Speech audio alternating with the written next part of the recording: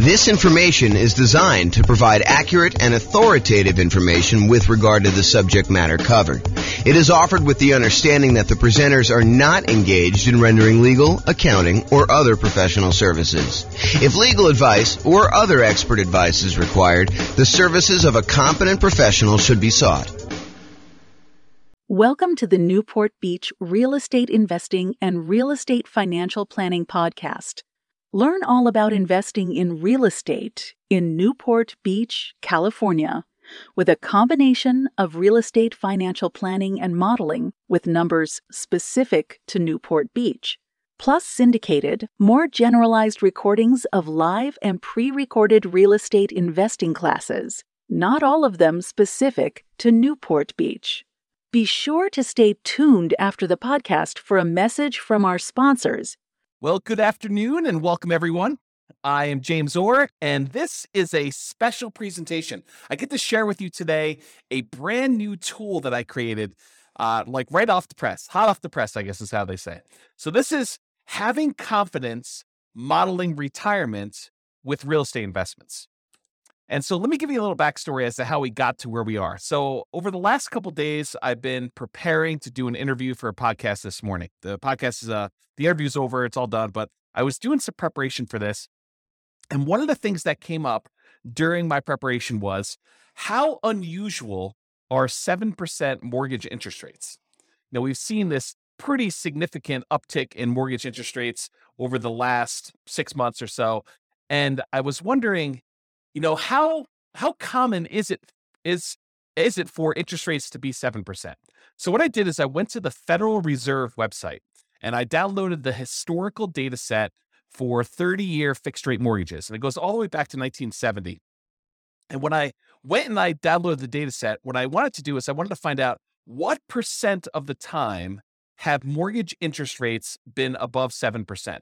And so I created this new little chart based on the data from the Fed.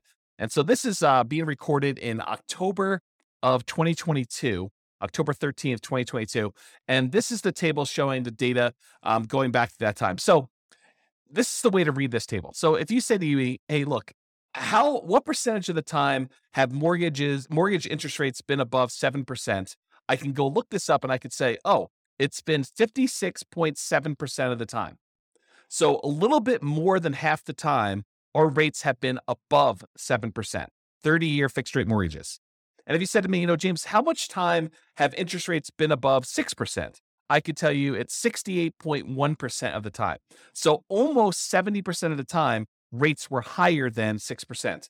Another way of saying this is rates were less than 6% only about 32% of the time.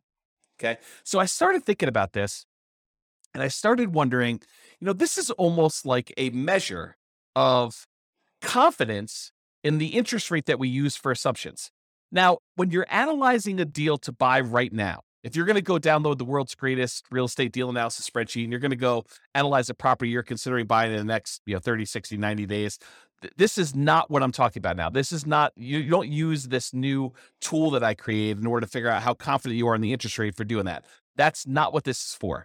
If you're going to go buy a property 30, 60, 90 days in the future, you just download the spreadsheet, you call up your lender on the phone, you say, hey, lender, here's my credit score. They may want to pull your credit. They may want to check your employment history. They may want to get you qualified. And then you tell them what loan program you're trying to do. I'm doing 5% down as a nomad. I'm doing 3.5% down FHA. I'm doing, 20% down as an investor. I'm doing 25% down as an investor because I want a little bit better rate. Whatever it is that you tell them you're doing, they're going to come back to you and say, okay, based on your credit score, what the rates are today, I think you'll be able to get a blank, whatever the interest rate they tell you is.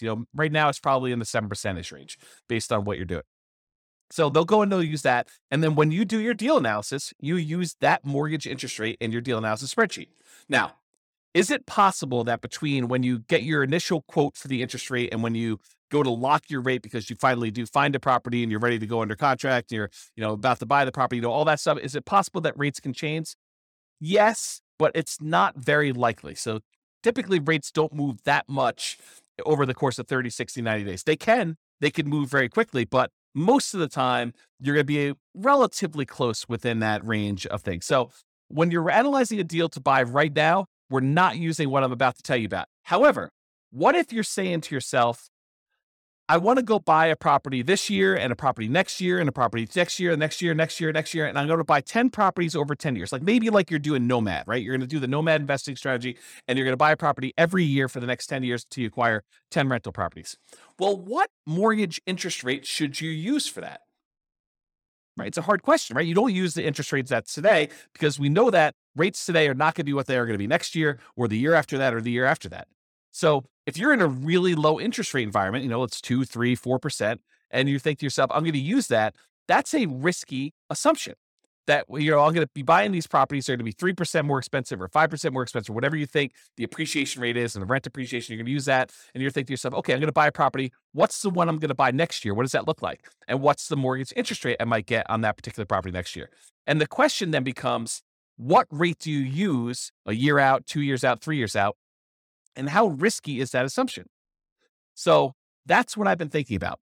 So, if I'm recording, the other thing is, let's say I'm recording a podcast episode for you and I'm telling you about a particular strategy someone's using. I'm saying, okay, this person's going to buy a rental property every year, or as soon as they save up enough down payment, they're going to buy their next one. Save up the next down payment, they're going to buy their next one. And I'm using an interest rate of 4.5% for that. Or let's say I'm using 7%. Let's say I'm using the interest rate from today. How confident should you and I be in my story that these are going to be numbers that are achievable, that the rates are not going to be higher than that? And if they're better than that, that's great. It works out a little bit better in most cases, almost all cases. If the interest rate's lower, then it works out even better. But if the rates are higher, that's problematic for our assumptions, right? That's saying that I'm not very confident in that model. I'm kind of thinking, if I use 4%, that's not likely going to be there next year or the year after that, especially since interest rates now are 7. So the question then becomes, how confident am I in that particular interest rate risk?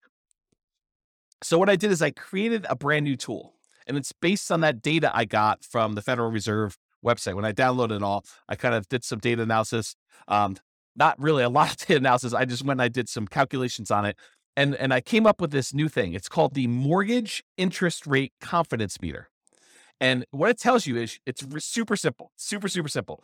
You just put in the interest rate you're thinking about using when you're planning on buying your properties in the future, not the ones for buying like right now. That's, you just call up your lender, you get the rate. But if you're thinking, okay, I'm going to be buying properties over the next 10 years, what rate should I use for determining what my assumption should be? Or if I tell you a story about someone buying properties over a period of time, or I show you some calculations and I give you the interest rate, you could go plug that interest rate that I used into this, and it will tell you how confident you should be that that is a reasonable rate to use. Okay. So what I did is I created this brand new spreadsheet. It's called the Mortgage Interest Rate Confidence Meter. And you just put in the interest rate there on top, and it spits out how confident you should be, whether you should be low confident, whether you should be average confident, whether you should be above average confident, whether you should be high confidence. And you can go, I'll put a link in the show notes to be able to download the spreadsheet.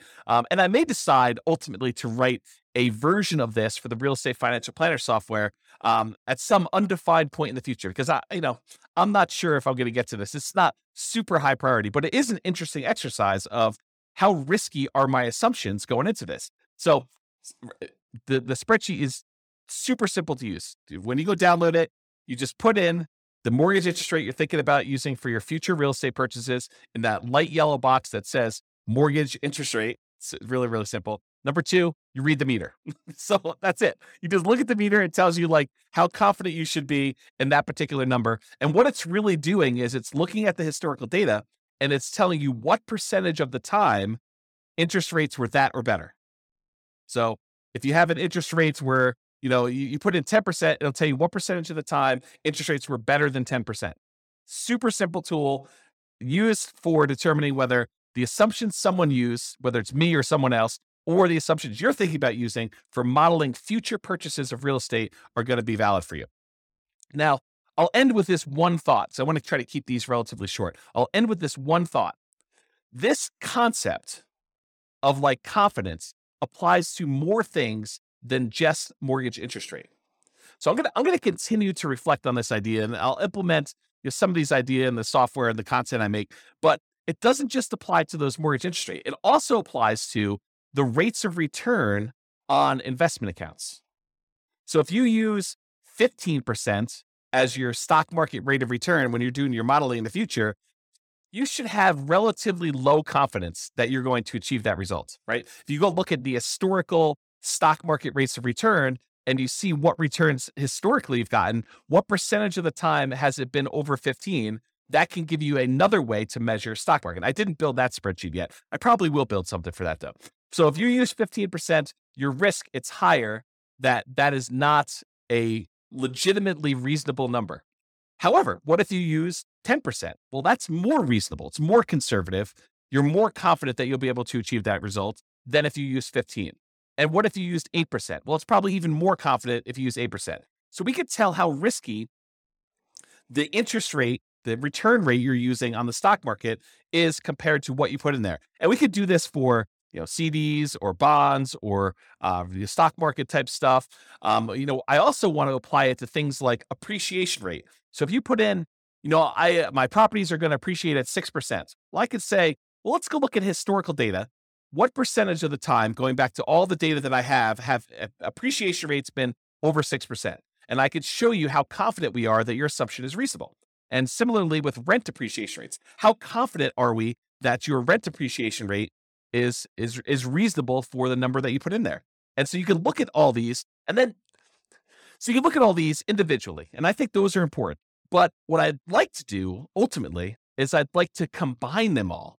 I'd like to combine what the confidence level is for your mortgage interest rates and appreciation and rent appreciation and the account rates of returns for the stocks or the bonds or the whatever else you're doing in there, and then combine them in some type of weighted average, maybe based on your net worth, like what percentage you have in the real estate with that interest rate, what percentage you have in stocks with that market rate, or the confidence rate or the appreciation rate or the rent appreciation rate, and use some type of average version of that to give you a single number to tell you how confident are we in all the assumptions that we use that we actually have historical data on for the real estate investments and the stock market investments and everything else you did for that entire scenario. And then you could say, oh, this one seems like James has gone off the deep end. He's using these really crazy, extreme, kind of like assumptions for this thing. And so we should have very low confidence in his output in this. Or if his numbers are very, very reasonable, we could say, look, this is a relatively reasonable set of assumptions for what he's trying to do. This seems legit. And then, of course, if numbers change, we can change all the numbers. But the idea is you get a way now to determine if my assumptions or anyone else's assumptions or your own assumptions are reasonable or not reasonable, and whether or not we should have, or I guess better way is, how much confidence should we have? Because it's not just binary. We should have confidence or we should not. So that's the idea based on what I'm doing here. And so hopefully you enjoyed this very short podcast and the new tool. I'll post it up there with a link in the show notes. But this has been James Orr with the Real Estate Financial Planner. Hope you enjoyed this podcast. Bye-bye for now. With home prices up, mortgage interest rates up, and rents up, but not quite enough to counteract the higher prices and interest rates, cash flow on rental properties in Newport Beach is harder than ever. Book a call with the Real Estate Financial Planner to apply our proprietary 88 strategies to improve cash flow on your rentals. See the show notes for a link to schedule your call and improve your cash flow today. If you're a real estate agent, lender, or professional in Newport Beach that wants to help our real estate investor listeners, consider reaching out to learn about collaboration opportunities with this podcast. We'd love to add more value to our listeners by having you assist our investors buy, sell, and finance their real estate investments. See the show notes to schedule a call to discuss collaboration opportunities.